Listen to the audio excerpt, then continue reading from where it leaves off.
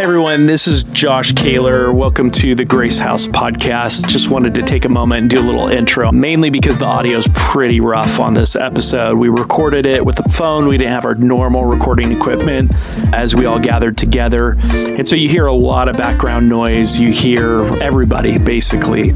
Even though we cut out the conversations just to maintain the intimacy of the group, you do hear a lot. But we thought the content was worth it. And if you make it to the end, if you make it through it, I hope you're blessed. All right. Bye. Let's turn in our Bibles to Ephesians chapter 6 this morning. Making our way through the book of Ephesians in Stockton. So we're on the theme of spiritual warfare, and we're looking at the armor. Verse 10. Finally, be strong in the Lord and in the strength of his might. Put on the whole armor of God, that you may be able to stand against the schemes of the devil. For we do not wrestle against flesh and blood, but against the rulers, against the authorities, against the cosmic powers over this present darkness, against the spiritual forces of evil in the heavenly places. Therefore, take up the whole armor of God, that you may be able to withstand in the evil day.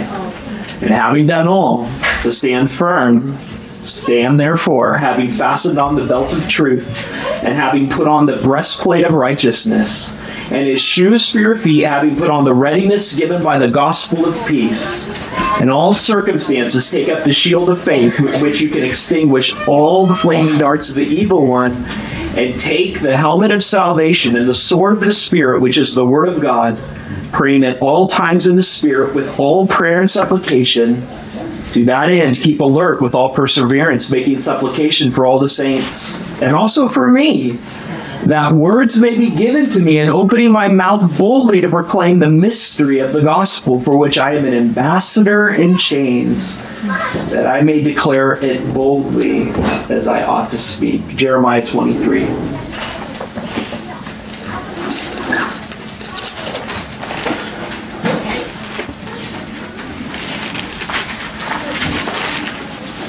Behold, the days are coming, declares the Lord, when I will rise up for myself, David, a righteous branch, and he shall reign as king, and deal wisely, and shall execute justice and righteousness in the land. In his days, Judah will be saved, and Israel will dwell securely. And this is the name by which he will be called: the Lord, our righteousness. This is the word of the Lord. Praise God. The Lord, our righteousness. Now, there's a story a pastor tells about going to a purity conference. If you haven't been to a purity conference before, and at least the ones I grew up going to, you're really missing out. You're missing out on signing a contract and getting a little gold necklace to wear, a vessel for honor, or if you're a woman, a gardening clothes certificate. But at this particular purity seminar, the youth pastor wanted to make a point about the holiness of God and our commitment to him and following in that holiness. And so he took a rose, freshly cut, beautiful, long-stemmed, red petals, and he said, I want you to pass this around. I want you to smell it. I want you to see how beautiful this thing is. And as it was passed around in the hands of hundreds, the leaves got pulled off. The petals, as it was passed around, began to fall off. The stem broke. And so as to drive his point home, he asked for the rose back. And as it was given back to him, the rose was a shabby thing of its former glory. It was broken, it was wilted, it was destroyed, it wasn't beautiful anymore. And to drive his point home, he said, who would want something like this? Who would want something like this? Do you think God would want something like this? Something broken, something deflowered, something not pure, something less than it was meant to be. The pastor telling the story said that he had his friend there who was coming to church for the first time, who had a sexual history. And you could see the weight of the world just sinking on her shoulders, just crushing her. She's at the end of herself. She's going to try Jesus. She's going to see if he's the answer. She hears that he has nothing for her because she's not good enough, because she has a history, she has a past, because she's dominated by guilt and shame. Now we know in the gospel that the answer to that pastor's question of who wants something like this is to yell out at the top of your lungs, Jesus does. That's exactly who he has come for. He hasn't come for the well, but he's come for the sick as the great physician of our souls. Guilt is feeling bad about what you've done. Shame is feeling bad about who you are. Guilt is feeling bad about what you've done. Shame is feeling bad about who you are. Shame is an interesting thing because shame can actually happen at our own hand. It can be our own doing. We could participate in something foolishly that we stand back and look at and we go, I can't believe I ever did something like that. I can't believe I participated in this. I can't believe that this is a part of my story. But shame can also be what's done to us. We can experience tremendous shame because of abuse, because of damage that other people have done, that we feel the damage that's been done by other people is irreparable. That it is something that's a baggage that we're going to have to carry with us, and that it's something that weighs us down, and it's something that makes us less than. So we're talking about spiritual warfare, and we're talking about the armor specifically. And we're talking today about the breastplate of righteousness. The breastplate of righteousness. A little recap. Paul says at the end of his letter, we're in a battle. And he's not shifting gears in the sense that this is a whole new subject. He's saying all the environment of where you find God's infinite blessings that are already yours in Christ Jesus. Being seated with him in the heavenly places, your new identity that he's won for you. Your security in him, that before the foundation of the world, he chose you in him, right? And that it gave him pleasure to do that it pleased the Lord. And on, we were dead in our trespasses and sins, but God, who's rich in mercy, he made us alive together. By grace you've been saved through faith, and that faith isn't even yours, it's the gift of God. And that he changes your life, he transforms you. God is not in the business of making good people better, he's in the business of making dead people alive. Amen. Yes. That's what our God does. He's not remodeling us, he's making us new creations in Christ.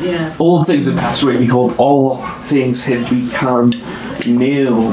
And Paul says that this is taking place in the midst of a battle, but that this battle isn't against flesh and blood, where we so often get our eyes on other people. It's this person, it's this political party, it's this president, it's this policy. God says we're not wrestling against flesh and blood. We're wrestling against principalities and power. And our wrestle isn't against the physical, it's against the spiritual. So often, the church is trying to change the world through the world's means. If we just have the right person in place, if we repeal this law or get this one through, if we can get a government definition on marriage, if we could give more of a handout to people, or if we give less of a handout to people, then that's the answer. But God's way is different. He puts his Spirit into the church and sends them out to demonstrate his love, first of all, between one another. By this, the world will know that you're my disciples, by the love you have for one another. And in things like enemy love, that we're not overcome by evil, but we overcome evil with good. That this is hard to do. This is gonna take the rest of your life to get all the resources to be able to do this. But Matthew 25 says that we give somebody a drink of cold water in his name who's thirsty. The kingdom of God is like a mustard seed. It's small. It seems like it doesn't impact. It seems like it's little, but the gates of hell can't prevail against it. Amen. And it's through these ways of Jesus that he transforms the world that we're in. He puts a spirit in us. You see, the church is like a boat, and the world is like the water. The boat is made to be in the water, but water's not supposed to be in the boat. But we tend to either make a beautiful boat and keep it on the shore and give tours of our boat. We're like, this thing is so sailworthy. It's like the Titanic, but we never put it out to sea. It's unsinkable, but it's never in the water. And there's people drowning, and they're crying out for rescue.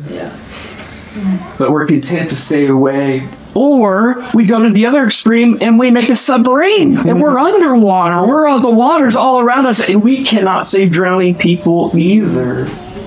But we're in a spiritual battle that he's called the church to follow Jesus in loving one another and in loving people. That's the kind of spiritual battle we're in. And Satan wins when we engage in the conflict any other way. You remember Peter, as they come to arrest Jesus, and they say, "Are you Jesus?" And Jesus is just showing his authority, right? He says, "I am," and they all fall back, the soldiers, as dead men. But Peter pulls out his sword. He says, "It's time! I've been waiting for this. I've sharpened my sword." And he starts swinging it. And Jesus says, "Put away your sword. That's not our warfare. That's not where we engage. The weapons of our warfare are not carnal, they're not fleshly, but they're divine. They're mighty in God to the pulling down of strongholds." So we're in a battle. This battle is not against flesh and blood. 2 Corinthians 4, let me quote it right. "For the weapons of our warfare are not of the flesh, but have divine power to destroy strongholds." We talked about the belt of truth, the foundation of the armor. It holds everything else together. And we saw that the enemy will try to either get us to doubt God's word or to neglect God's word. To doubt God's word or to neglect it. He's happy with both outcomes. Because that is truly the foundation. We're going to talk about righteousness. Where are we getting this truth from? We're getting this from Scripture. God's revelation to us that he has written his very breath to us. Right? That this Scripture is God-breathed. Truth is objective. That means that there is actually an objective standard of truth. There is truly a creator. He made the world to function a certain way. Then there is an objective standard and an objective reality to existence. I don't know if you guys ever watched the show Greatest American Hero. Yeah. It was like the perfect show. This guy, goofball, has got a suit that gave him superpowers. But from episode 1, he lost the manual. As a kid, I was just so frustrated and anxious that he'd get the manual. Because he had these amazing, he could shrink. He was basically Superman, but didn't know how to be Superman.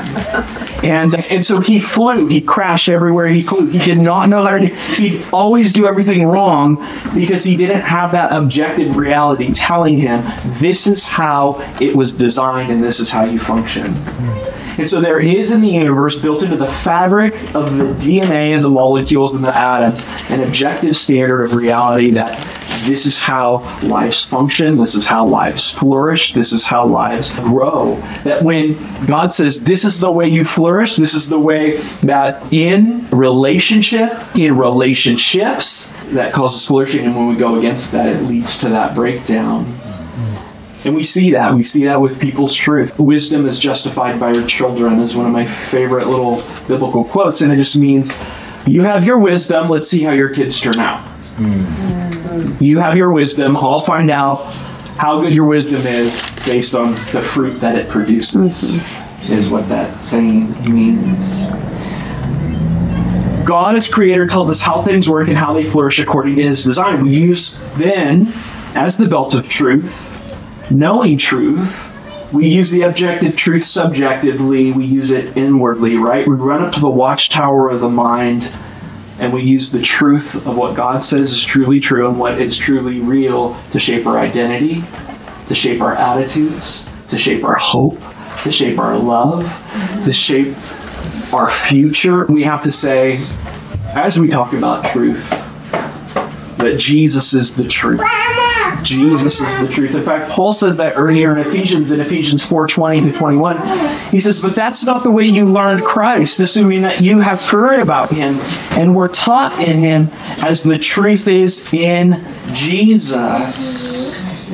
So we hear the story of the rose at the purity seminar, and we know, because we know Jesus, what the right theology is. Even though someone can use Bible verses to say, be holy as I am holy, God's not going to accept you because he's holy. We know the story of Jesus, that he came as the Holy One to make us holy. And that the only holiness we can approach God in is Jesus' holiness and perfection that he won for us, not in our own, right? I think it's so important to remember that and to see Scripture through the lens of Jesus. It is to be our hermeneutic. It is to be our means of interpretation. Philip, on the night of night, said to Jesus, and his heart's full of worry. Jesus just told them, don't let your hearts be troubled. You believe in God, believe also in me. And Philip just says, I don't know if that's enough. And he said, just show us the Father and it'll be enough for us. That's what we need. That's the answer. And I love Jesus' response. Philip, have I been with you so long and you still do not know me? If you've seen me, you've seen the Father. He's the exact representation of the heart of God. He's the revelation of God. Jesus is the heart of God. So we don't have truth abstracted away from tone, attitude, how he draws near to the weak, how he fights against injustice when people are taking advantage of other people, like when he's turning temple tables over in his court. We know Jesus. So it's not just using Bible verses in an abstract way. The point is that he's the hero of the story in every way, shape, or form. You've got Paul who's talking to the church in 2 Corinthians chapter 8 about being generous. And he doesn't just tell them, be generous, you fools. That's the right thing to do. He says, think about the grace of our Lord Jesus Christ, who was rich beyond all the wildest imagination. We love the story of the golden goose that lays golden eggs. Oh, if we just had the golden goose, or stories in that vein. The uncaused cause. The Creator. The Alpha and the Omega, the beginning and end, who can bring anything into existence. He's not just the Father who has cattle on 1,000 hills. He can create the hills and 1 billion more. Like, he is rich. And it says, think about him. Think about the grace of our Lord Jesus, who is rich, but for your sakes became poor, so that you might experience true riches. He says, meditate on that. Let the story of Jesus, who had everything and gave it all up so that you could have everything with him, let that melt your heart until your heart generosity flows out. So it's not just abstract truth, but it is Jesus' truth. It's Jesus being the hero of every story. I love the Old Testament. I love it because he is the hero everywhere. When I read in Jeremiah 17 about the bush, that is an evergreen. It doesn't wither. It doesn't fade because it's planted by the stream. I read it and I'm like, I want to be that. I want to be that, but so often I'm like the bramble on the tumbleweed who doesn't have root and is blown about by every situation. That's more true to who I am. Like, the situation changes and I'm like, well, I'm this way. I'm flip-flopping like a fish out of the water. My faith is weak. What does this story say? It says, yeah, you were the bramble. He said, but I planted you. By me being uprooted, being cast into the wilderness. He was crucified outside of the city of water. He cried, I thirst.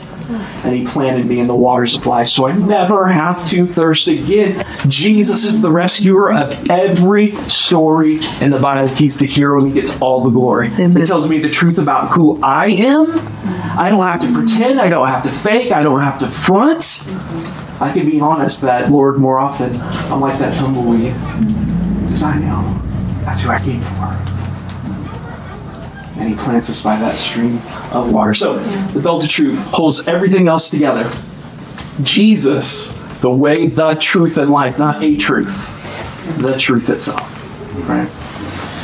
The breastplate of righteousness. There stand, verse 14 of chapter 6, standing therefore, having fastened on the belt of truth, having put on the breastplate of righteousness. Breastplate is a kind of a generic word. It's thorax, or where we get the word for thorax. It means just to cover from your waist up. All the vitals is the idea. So much in Scripture, it's funny when we read about the heart, it's actually talking about the bowels. We just don't have a modern way that we would translate that in a it's when it says my heart churn within me, it's my bowels churn. We're just like, I don't like that as much. I like the heart. I like on Valentine's Day we give hearts. We don't give large intestines. It's a little more.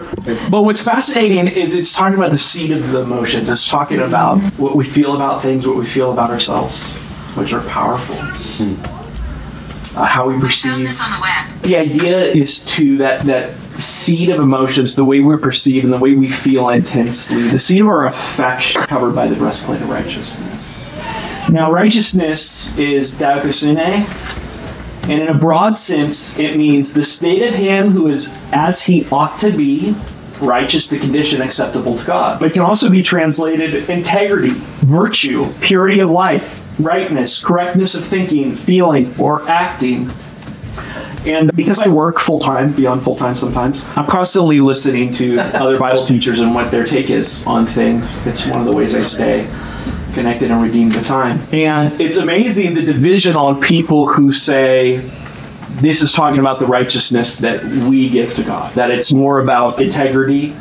It's some really good Bible teachers, more about that. And I want to say, that's good, important. Like, we should be bearing fruit, right? Like, fruit is helpful to us, to our wives.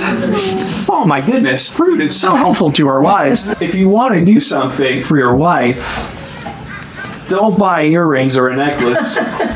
Produce some fruit of Jesus. Anyways, I don't know, is that true? Yes.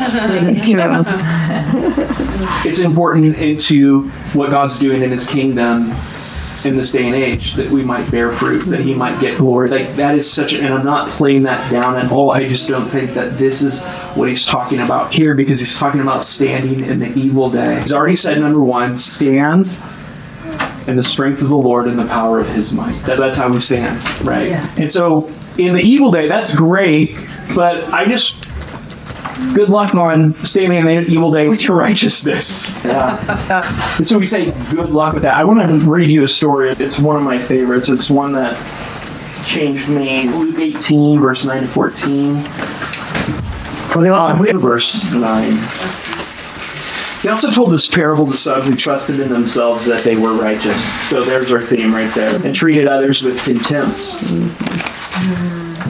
Two men went up into the temple to pray, one a Pharisee and the other a tax collector. And you have to understand at this time, people didn't hiss when they heard Pharisee, like we do. We're like, boo, or we boo. But one a Pharisee, one the other a tax collector, who would be like a Nazi sympathizer. Someone would be like a Jewish person selling out his fellow Jews to the Nazis, telling them, oh yeah, they're hiding in here. So that's who you boo at. That's the villain of the story. The Pharisee, standing by himself, prayed thus, God, I thank you that I'm not like other men, extortioners, unjust, adulterers, or even like this tax collector. So first of all, you have to notice that he gives God credit. Yeah. He says, God, it's you who did this in my life. That is so crazy to realize. He's not saying I did this all. He's saying, God, thank you for making me unlike other people. Okay, that's a little, whoa. I never read that part. He said, I fast twice a week, I give tithes of all that I get. But the tax collector standing afar off would not even lift his eyes to heaven, but beat his breast, saying, God, be merciful to me, a sinner, or the sinner. Like I'm the only one in the room. I'm not blaming anybody else. I'm not comparing myself to anybody else. It's me and you, God. He says, I tell you, this man went to his house justified rather than the other. For everyone who exalts himself will be humbled, but the one who humbles himself will be exalted. And that's our root word there for righteousness, that justification, made right, put in right standing with God. And so you have a Pharisee who is like the hero of the day. He's the pastor, and he's, God, you blessed me so much. I'm so grateful that you've done this, you've given me this, you made me this way. But you can always tell whether somebody gets grace and somebody doesn't get grace. Because if there's pride, then that person doesn't actually understand grace. You could say grace, not just at dinner. You can use the words, you can use the terminology. We're really good at that in the church. We get a buzzword, and then it's stamped onto everything. I had a pastor friend who told me we were getting ready to go on a flight, and he said, the gospel, I think, is a fad. And I was like, I'm deeply offended, sir.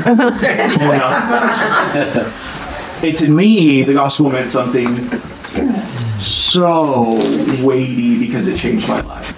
But I could see he was right. It got slapped on every book. It was gospel parenting, gospel business, gospel this, gospel driven, and then people move away from that to the next thing. It was, it's this system, it's this thing. We get what's popular. And you can use the term grace, but if there's not a humility and a worship and awe, that says what?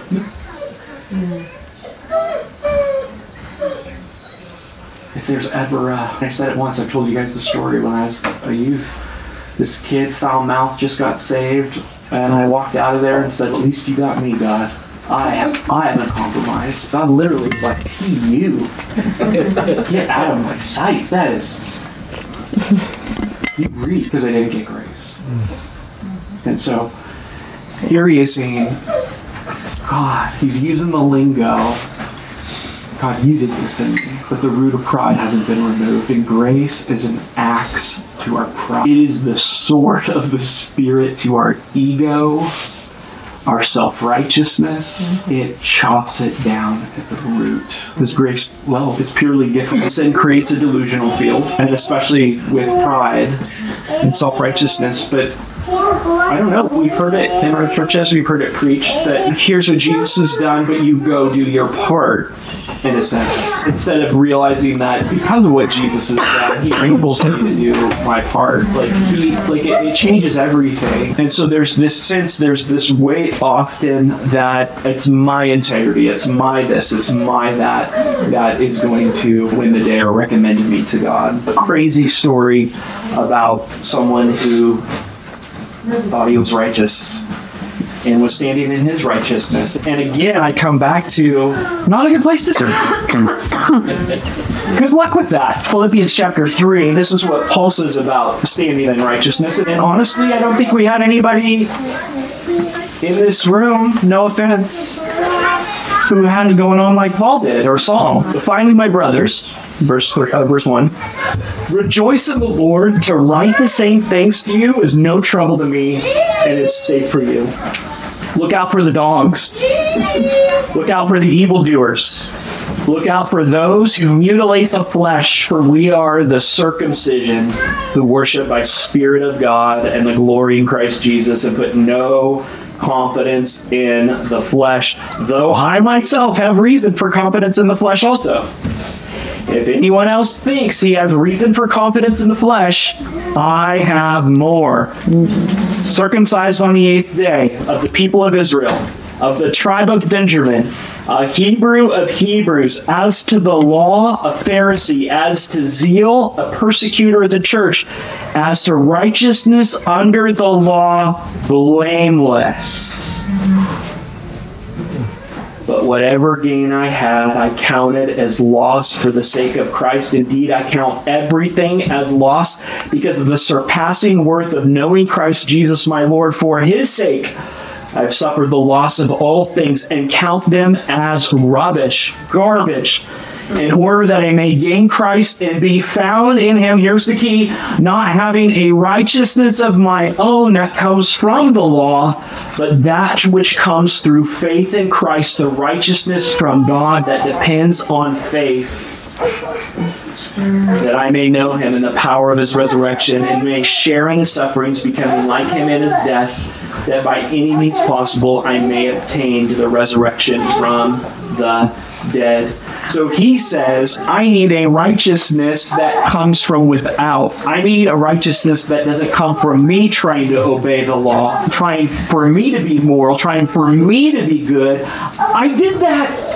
And I did it blamelessly. He gets to the fifth commandment, you shall not brother. No, it doesn't, because that's the one that isn't outward, it's inward. And he said that destroyed me.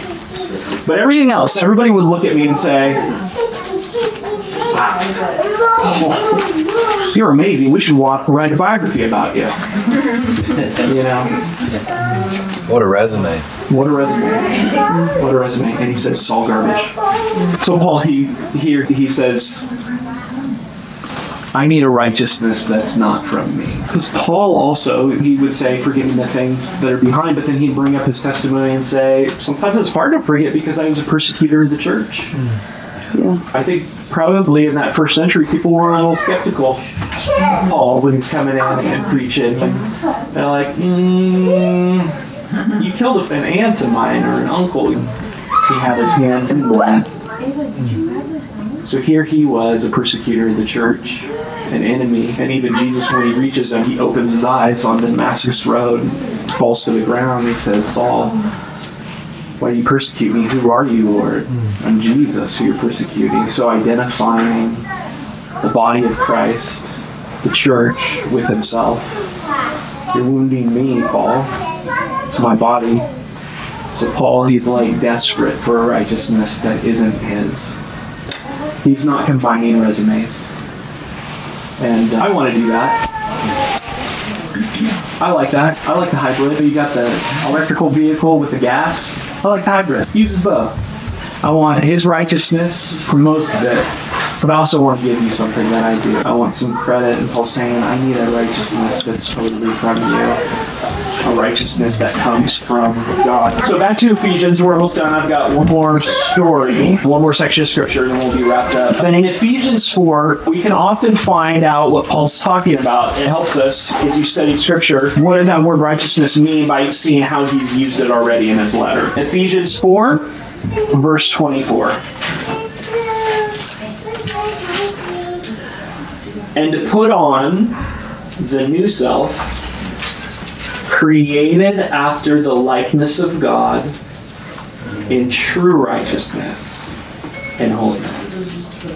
So he's using the same imagery of putting on, right? And he's saying, put on the Lord Jesus, put on Jesus. All through Ephesians, he's saying this, and he's saying that true righteousness is the righteousness that Jesus is one. You're putting on true righteousness, not a hybrid righteousness, not a 99% righteousness, but a true righteousness that is from Jesus himself. And so we dig into the term righteousness a little more. It means the state of him as he ought to be, the condition acceptable to God, to be approved by him, to be straight or to pass inspection, to be and to live up to spec, to relational be right with someone, to have nothing in between, to be presentable. I have passed inspection in the eyes of significant other. I have been found pleasing in the eyes of someone I want to please. To stand before the one we long to be approved by and hear him say, I approve you, I love you, I accept you, well done.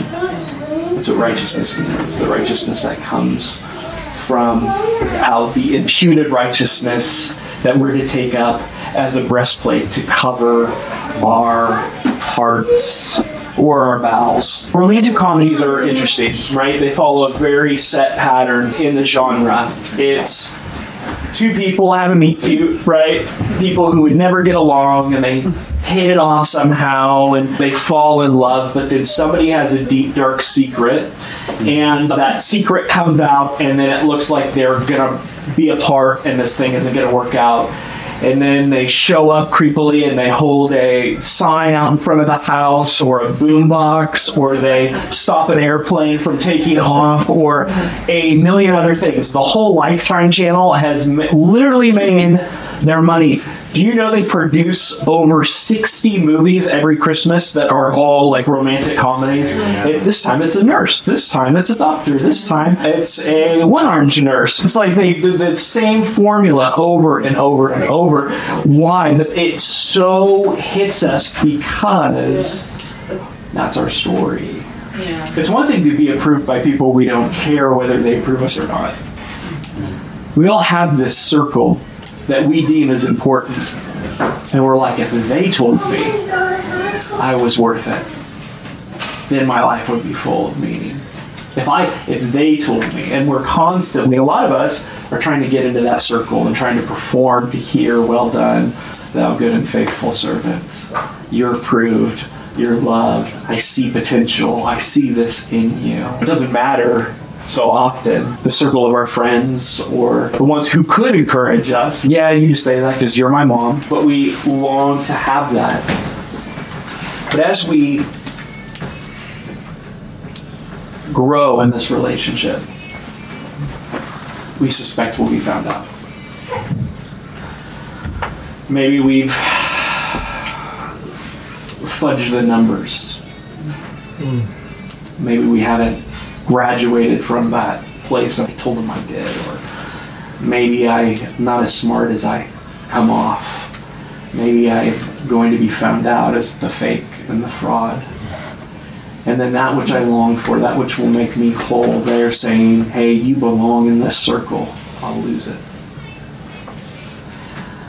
And so we react to those stories, that formula, in such a powerful, fundamental way, because deep down we believe you can either be loved and not known, or not known and loved. And see, if you're loved, then they can't know you who you really are.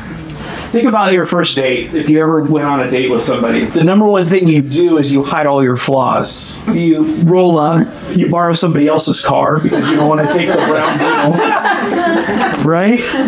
And you wear clothes you've never worn before. You put Old Spice on, and that's only been on your armpits thus far. And you don't come out and you don't say, oh yeah, I did this, I failed here, I got in trouble with the law at this point in my life, and this and this. How are you? Tell me about yourself. It's more you're ordering wine with a French accent. Like just doing this. You're getting a salad too. Yes, exactly. Yeah. Oh, this is so good. Yeah. You know? How do you feel about animals? You're asking them. Feeling them out. Are you a vegan? Yeah. And you're like, well, I like a medium rare. Or, oh, I'm a vegan. And you're like, oh yeah, real medium rare. Like where we don't even don't put nothing on. Exactly. And so there's this dance we go through in any relationship, and there's a fear. Unless you're Andrea, she's pretty. Just here I am. But for me, I always would ask her, am I like a piece of gum to you? You're going to chew me, it's flavorful, fun, but then you're going to get tired of me and spit me out. You're going to see what my substance is or lack of it. So we can bring this into our relationship with God. Man, you're born again. You're new. There's color in the universe. You hear the birds for the first time. You're thinking about creation and sunsets and sunrises, and you're just like, that's the coolest thing I've ever seen. And then you fail. You yell at your wife. You get upset at your kids. Where's the power?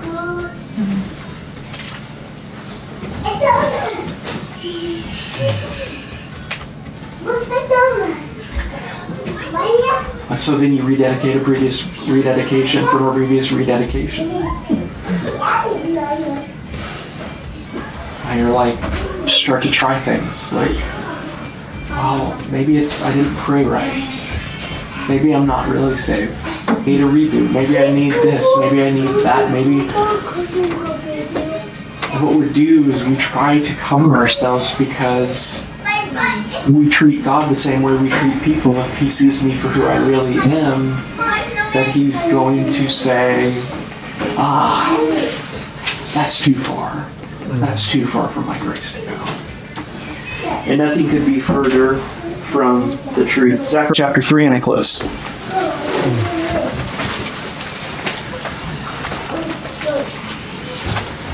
You see how important the breastplate of righteousness is. As it's been said, when Satan talks to you about God, he lies the whole time. Yeah. When Satan talks about you to God, he tells the truth. He says, look at them, they failed. Chapter 2. This is awesome. I like this story a lot. Oh, yeah. This is 75 years before Nehemiah rebuilds the wall. 50,000 Jews came back from Babylon to Jerusalem to rebuild the temple. The first thing they do before they rebuild the walls is they say, we need the temple rebuilt, and they rebuild the temple, and they get to going. But the people get tired and discouraged and stop rebuilding the temple. It's so similar to Nehemiah. They're discouraged. It seems like the task is too great. Remember, it's always fun to start a project. It's always fun to end a project. It sucks in the middle of the project. You want to give up. We're not going anywhere. We're not making any progress. In fact, in the story of Nehemiah, I love it so much because there's all this conflict, and they're in the middle of the project, and there's all this warfare, and then there's one verse that says, oh, we completed the wall in 52 days. You're like, wait, what just happened? Bam! And it can be like that so often. But so similar to Nehemiah, Haggai and Zechariah call on the people to repent of their discouragement, call them to action, and in 5 years, the temple's finished, being rebuilt.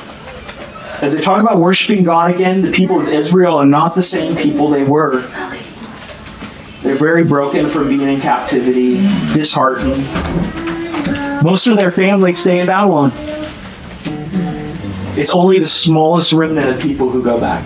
Most of them get assimilated into that worldview and into that context and say, no, we're good. It would be like Moses telling the Israelites it's time to flee Egypt, and 90% of them saying, no, we're good. We're good. We're good with our captors. We're good throwing our babies into the Nile. We're good in captivity. So that's discouraging. You feel like, what are we doing? You feel like Elijah who says, I'm the only one, God. That's like, I have a remnant who hasn't bowed the knee. But they're discouraged. Most of the Israelites stay in Babylon, none of them come back, and the thing very foremost in their minds was, how can God accept such a broken people and receive such a broken people and receive such a worship from a broken people? Sure, when we're doing good, God accepts us. So God gave Zechariah a vision of Joshua the high priest. Very interesting scene of what goes on before the throne room of God. Right? We get this vision that Zechariah sees and he writes about. Joshua the high priest. Here we go. Now remember, they're feeling not just guilt over what they've done. They've been exiled to Babylon for their disobedience, but shame too. Over not having a place anymore, about not having their roots, about not having their families with them. Like, broken. So, it opens in a dire situation. Verse 1. Then he showed me Joshua the high priest standing before the angel of the Lord, and Satan, whose name means accuser, standing at the right hand to accuse him. And the Lord said to Satan, the Lord rebuke you, O Satan. The Lord who has chosen Jerusalem rebuke you. And I love this description of the reality of their situation. Because God knows, God doesn't put spin on it. He's not talking positive. Here's what he says. He says, is this not a brand plucked from the fire? Yeah, no more ash than substance. More chaff. Now Joshua was standing before the angel, clothed with filthy garments. And that's why, if you're hearing the story, that's cool, okay, the enemy's accusing, but the Lord's like, the Lord rebuke you, shutting the enemy and the accuser down. Yeah, they're in a bad way. But Joshua the high priest that represented, or the priest, the high priest, was the one who represented them before God once a year. The one makes sacrifice on the Day of Atonement to cover the people's sins. So remember, he had to be pure. He had to be without spot and blemish. He had to do sacrifices for himself. Otherwise, going into the Holy of Holies, he'd be struck down in the holiness of God. Remember, he'd wear nails on the fringe of his garment and tie a rope around because they couldn't go and get him if he died. Man, that is an intense job description. Really? Right? Whew, go in. Hopefully you're good. The mountains and the trees and the rocks tremble before the presence of the Lord. Hopefully you're good. And then the people's hearts sink because here's their representative. Filthy. He can't go in. And he is, in a sense, their representative. Because they're filthy as well. Joshua the high priest represents the people before God. Perhaps he was being accused for what Zechariah, if you read Zechariah 1:2, is talking about. And the enemy accuses him and says, what's wrong with this people? You've even sent them a prophet to tell them what's wrong about their sin. This is a prophet who's writing this. Filthy clothes, the idea again is excrement covered. Isaiah 64:6, our righteousness is a filthy rag. It means menstrual rags. Right. It does. It's the rags that women would use when they're on their period, and then they would get rid of them. And he's saying, your best before my holiness is this. God doesn't have a high view of our righteousness. If there was any hope and holiness to be found in this remnant of the people, it would be the high priest, our representative. The enemy, he will lie to us about God, but to God he will always tell the truth when he talks about us. And I love God doesn't play it down. He doesn't pretend that it didn't exist. Satan, adversary, prosecutor, in Job and in Revelation 12:10, it says, I heard a loud voice in heaven saying, now the salvation and the power and the kingdom of our God and the authority of his Christ have come, for the accuser of the brothers has been thrown down, who accuses them day and night before our God. Day and night accusing. The prosecutor has really good evidence.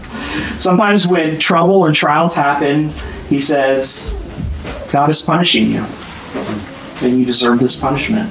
You know your story, you know your history. If you were really repentant, you wouldn't keep doing the same thing. Ugh. Discouragement. Sometimes he comes as you are trying to tell somebody else about Jesus. If they only knew what you were like, you have no right to speak for Jesus, he'll say. Keep your mouth shut. What a poor excuse you are. Keep your mouth shut. Pray? You're going to pray? You don't deserve to have your prayer answered. Why should God listen to you?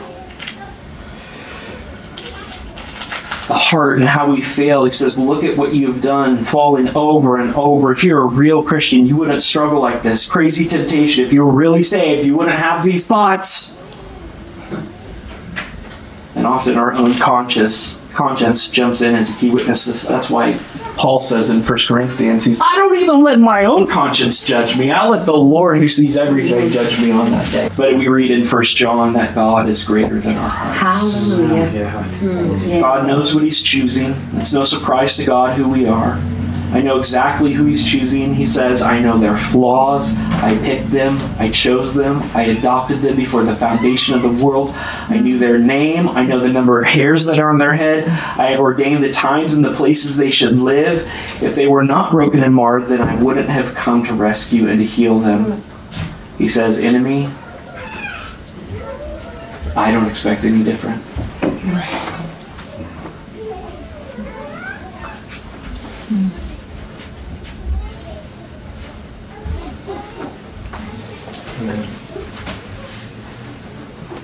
He's not begrudging you.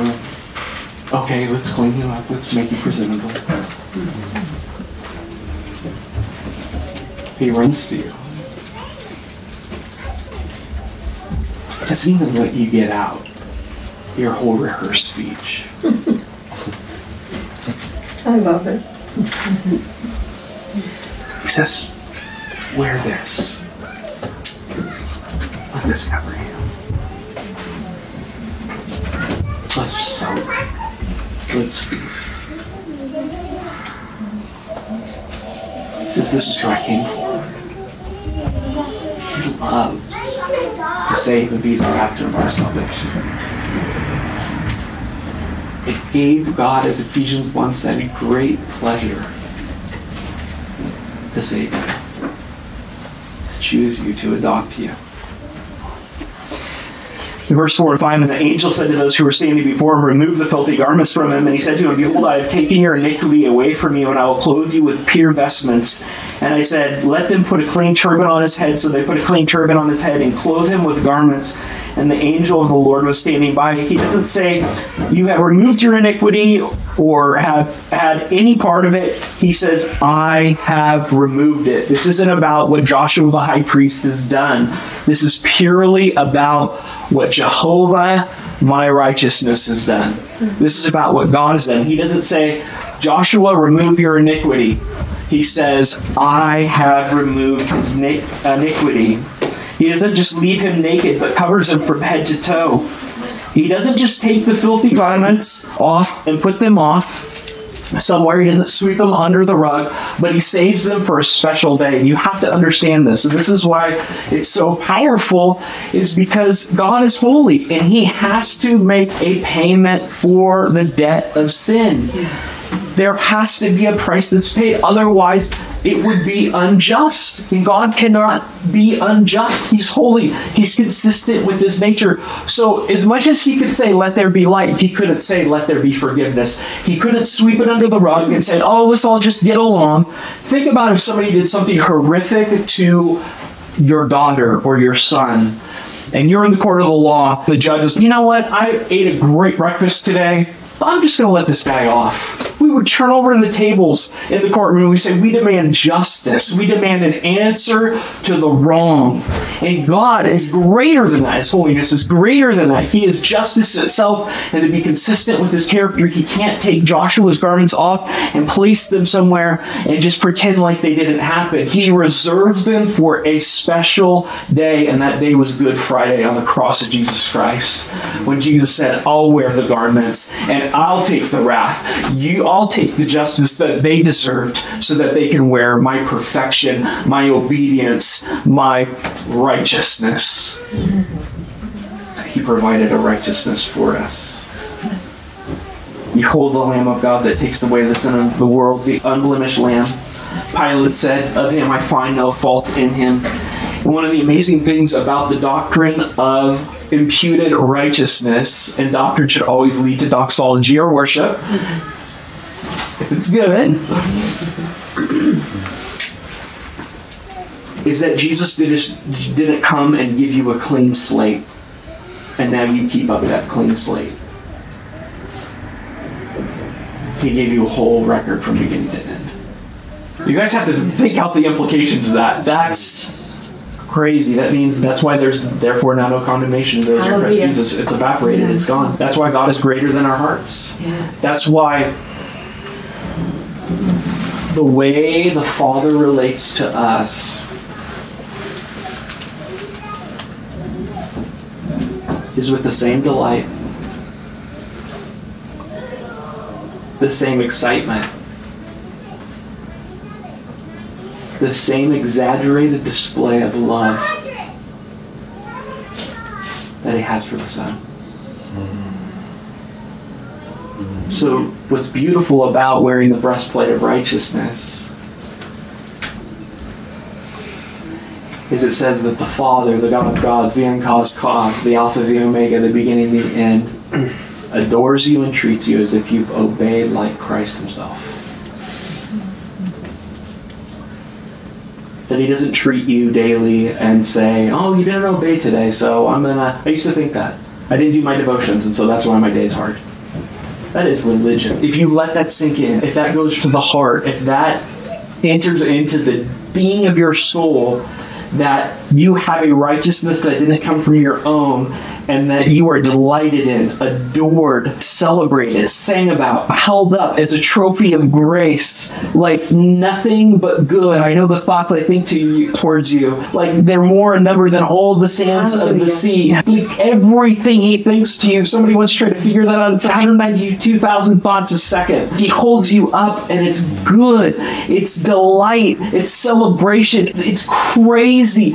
to know that, like, you are secure. That's why he says, stand in that day. Lay the accuser of our sins that I've done. I know them all, and thousands more. My Savior knoweth none. Like, I know, yes, but Christ and his righteousness. That's why they say on that day, when if the question was, it's theoretical, why should I let you into my heaven? You don't say, because I accepted Jesus, or because I prayed the prayer, or because I rose my hand, I went forward, I got baptized. You say, because Christ alone. All I have is Christ.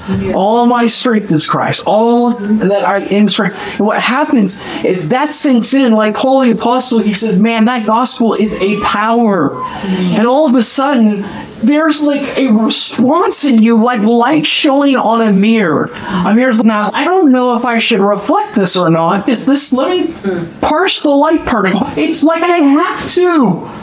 And so our righteousness comes from his righteousness. Like our obedience flows because he was obedient to the Father on our behalf, and we have an invincible obedience laid to our account. That's the thing about the purity seminars, is they're so often saying, present to God in purity that he'll accept. When the kids need to hear, you have an invincible purity that can't be marred, that can't be shaken, that can't be moved. It's invincible. It's incorruptible. It's been bought and purchased with the blood of Christ himself. His actions have proven that it is pure. And man, if we started telling our kids the good news, instead of the good news with the clause that's like, now you. But we're too often fearful that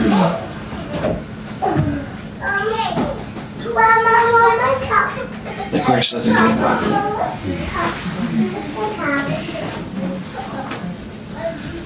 And it changes everything. If you light dynamite, it won't go off. It's not a done. It will shape and change things. So I would say, if you are battling and you have two options, you're at the fork in the road. Should I stand in my righteousness in the evil day? Or should I stand in the righteousness of Jesus? What breastplate should I put on?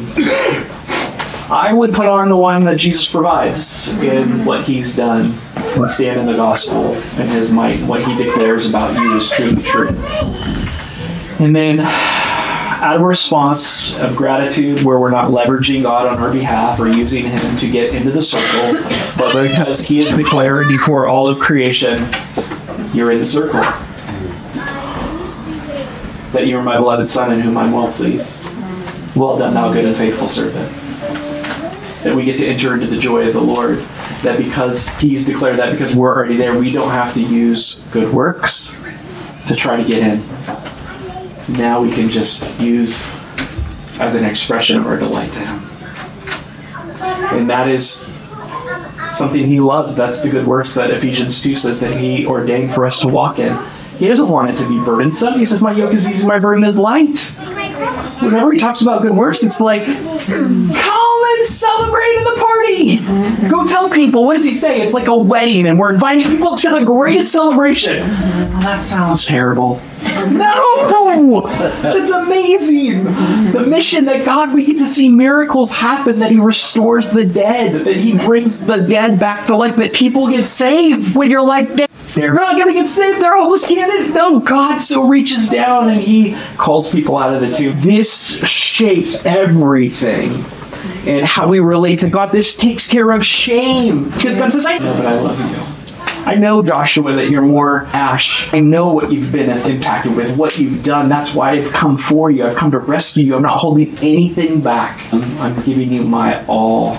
I'm giving you my all. And I'm giving you that beautiful, perfect record. So that every day, on your worst day, you know that you're delighted in. We pray that, like Paul said, okay, Lord, I told them, I gave you this amazing theology, and it's going to be pointless and it's going to bounce off the ceiling unless you open the eyes of their heart. To come humbly to Scripture and say, Lord, I need you to do this in me. I want to believe this. We need community. We need people to gospel. And again, that's a foreign thing because we're an individualistic society, but we need to get comfortable with the fact that, like, when I'm down, Tom comes alongside and goes, hey, Can I just You're say not the done good yet. news about Jesus? Yes, it's not over. People say speaking into our lives and us welcoming that and doing that for other people. We don't do this on our own. And as we think about it, as we pray into our hearts, Easter meditation is clear your mind, biblical meditation is fill your mind with truth. Very different. We worship the truth in, we sing, we praise, we pray scripture over the Psalms, but not in a way to use it as a method to unlock the potential or the 5 power principles. Like it's to have God. The whole point of the breastplate of righteousness is I get God unhindered. That's it. I get Jesus. Like He's made a way where there was no way. He's made me presentable to the Father. I get the family that I've always longed for. Like the focus isn't on us like becoming better, but being with Jesus and intimacy with Him. That's what we've been made for, walking with Him in the cool of the day. And He's very patient and relentless in His pursuit